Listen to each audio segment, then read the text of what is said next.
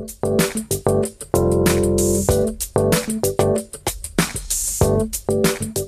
everyone, and welcome to the MM+M podcast. I'm Steve Madden, editor-in-chief and general manager of MM+M.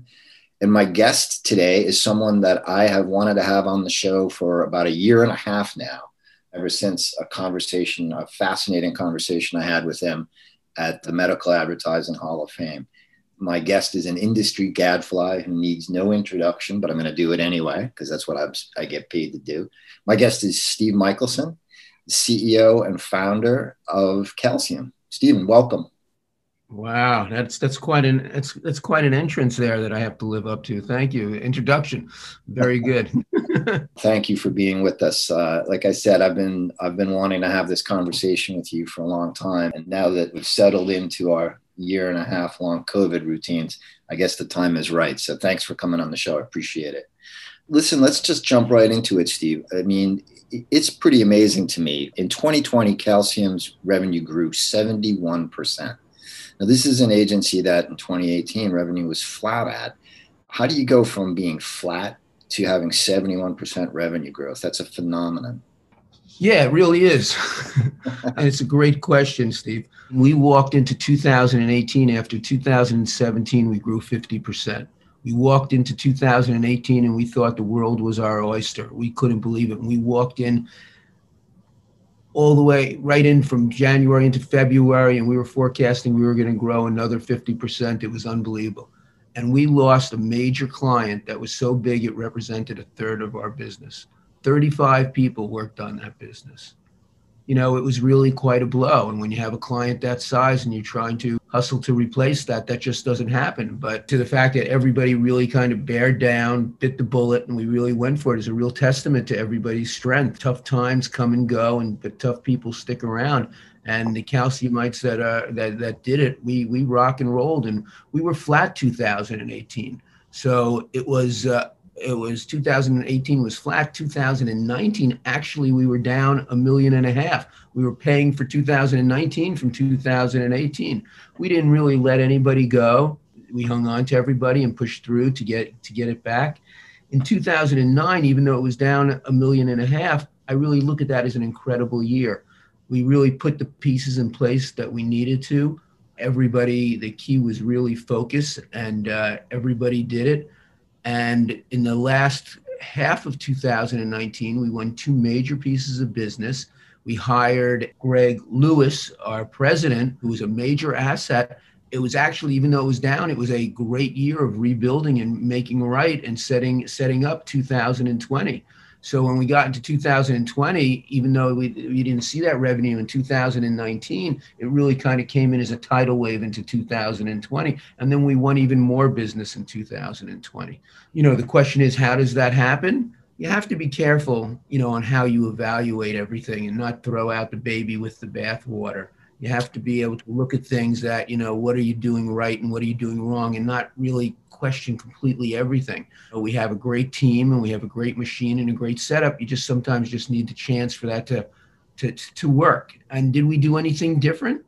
No, we really didn't. You know, we just kept on being who we are, and that really is where the success came from. How is this year setting up? Oh, this year's great. We're looking at 40% growth to close the year out, maybe more. Very exciting. You know, going back to your other question, why the phenomenal growth and why did that happen? You know, it really comes down to, you know, not doing anything different, but it really is our people and our clients. You know, I'm a firm believer that, you know, great people plus great clients equals success. It just does it. And we keep on attracting good people, and that's exciting. Well, good people attract good people. So it's a virtuous circle. What would a client tell me, you know, if I were to speak to some of your clients about why they hired Calcium, why they're going with you over some of your larger competitors? What do you think they'd tell me? I don't think it really actually matters, larger or smaller competitors. What makes us different? Yeah. I really believe it's who we are. Starting from the top down, the leadership team is extremely transparent. I think our core values, it really what sets the tone, and those core values of commitment, integrity, and respect, that goes through everything that we do. And I think our clients see that. So when we're working together with clients, you know, our job is to grow their brands. But in doing that, we do it in a way that they feel the same thing. They feel that commitment, they feel their integrity, and we treat everybody with respect, and they know that. And we're kind of like the good guys, and they feel that. Doesn't mean that we're soft, doesn't mean that we don't service them, incredibly well. We're hard on ourselves, but we try really not to be hard on each other. Business is tough as it is. Well, that's an interesting point that you raise. You've got a reputation. Calcium has a reputation as being a very kind place to work. The working environment itself is kind. What's behind that? And how have you done it? What do you think? What's the result of it for you? The reason why is I have to go back to our core values. There are three things that you can't teach people. Commitment being the first one. If you give 150% to anything, you're going to be successful. It's commitments about drive and passion. So if you're committed to something, you will be successful. I'm a living proof of that. I am not the sharpest tool in the shed, but I am committed to Calcium. I've been committed to the business and growing the business. I've been committed to my clients and my people, and you will be successful if you do that. Integrity. Integrity means is your word is your bond. You say what you're going to do, and then you do what you said you were going to do. That tells everybody that you have their back, and that tells you that everybody's got your back at the agency. And clients love that, and people love that. And then the last thing, probably the most important thing, is respect. This business is tough as can be because it's a service business. It's a fee-for-service business. The hours can be late and long and difficult. And our clients, as much as we love them, they can be difficult too. They're demanding. And so we have to get those done. So it's important when people are killing themselves that everybody gets talked to and communicated with respect and treating each other with respect, but also showing it. Working hard and long is tough, and you have to treat everybody with respect. And that's really what it comes down to. And that really, I think, is the difference. A couple of lunches that we've had, you told me that you were kind of a scrappy kid growing up. You grew up in suburban New Jersey, in Parsippany, right? Yeah, that's correct. Not far from Chatham, New Jersey, where Madden Global Headquarters is right now. But when we've talked about it, and you went to school in the city, and how do you think that affected you and the environment that you have created at Calcium? I think that affects me in every aspect of my life, not just the environment at Calcium, which is most of my life, or a good portion of it anyway. And I think that, you learn things from the school of hard knocks. You learn when you don't come from anything, what it really means to get something and how to get it. You learn sometimes the hard way how to treat people and how people like to be treated. And for me, it was always about proving myself, coming from a lower middle class family and making my way into business. I just always wanted to be the best at whatever I did. I also suffered from, and still do, learning disability, dyslexia. So growing up, it was very tough for me. I actually, back then, they didn't have any kind of remediation for that. They didn't even know what it was. So I had to work through it on my own. Thank God I could paint and draw better than everybody else. And that's what, and that pushed me to do it and be better than anybody else. So going to art school was just a natural thing for me to do because I didn't have any other options. I literally couldn't read when I was in high school and didn't even finish my first book until I got to college. And I remember that book was Slaughterhouse-Five, which was a great book, and it really turned me on to writing and looking at writing as an art form. But I had always been, my father taught me just by watching him, a work ethic. He worked 3 jobs growing up. When I was in college, I worked a bunch of jobs all the way. I put myself through school, but I always wanted to be better than the next guy. When it was art school, I wanted to be the best artist. When I got into advertising, I wanted to be the best art director. Then I wanted to be the best creative director. Then then I wanted to be a great marketer. I just wanted that respect, and I wanted to be able to do it. And it was fun. And I guess I had my own competition with myself going. But that's kind of what drove me. It's amazing to me to hear you talk about the fact that you have dyslexia when you work in we all work in such an environment that's so text dense. What's the workaround? You must have a phenomenal memory. No, I really don't. When I started this business, when I started Wishbone and seeing clients, and I was everything. I was the art director, the copywriter, and the account person. And I'd be going in there and I'd say, do you mind if I record this conversation? Because I couldn't take notes fast enough to do that. And so I recorded everything that I did. That accompanied with, as soon as I got enough money, I hired somebody that could do things that I couldn't do. So the first thing I heard was an account person. Then I hired a copywriter, and then I built the business that way. So I always was hiring people that were, I perceived, better than me. That's one of the tenets of being a good hirer, is hiring people who you think are better than you. And you said early on that you weren't the sharpest tool in the shed, but I think that you gave yourself away by talking about some of the ways that you've worked around it. It's pretty amazing to me. Do you think that you have one particular strength? If you're running an agency, especially an independent one, you wear a lot of different hats. What do you think's if you look at the complete game from soup to nuts, what's your strength? I believe I have multiple strengths that are equally important. First and foremost, being an art director helped me a lot, because that's all about problem solving. And once you start to solve problems creatively, then the next thing, you bring that into marketing, and you're solving marketing problems. You bring that to business, and then you're solving business issues. So I think that naturally gave me thinking dimensionally. I was always able to solve problems that came up, and I enjoyed them. I never was overwhelmed by issues, and always a positive can-do attitude that I got from my mom, that no matter how bad things were, everything was wonderful and everything was great, and it's going to be fantastic.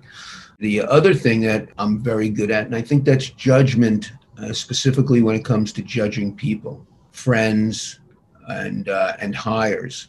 I've really chose some really good friends that have been with me since high school and college, people that I'm working with that came, from working with them at agencies, bringing them to Wishbone, and then bringing them to Calcium and being there.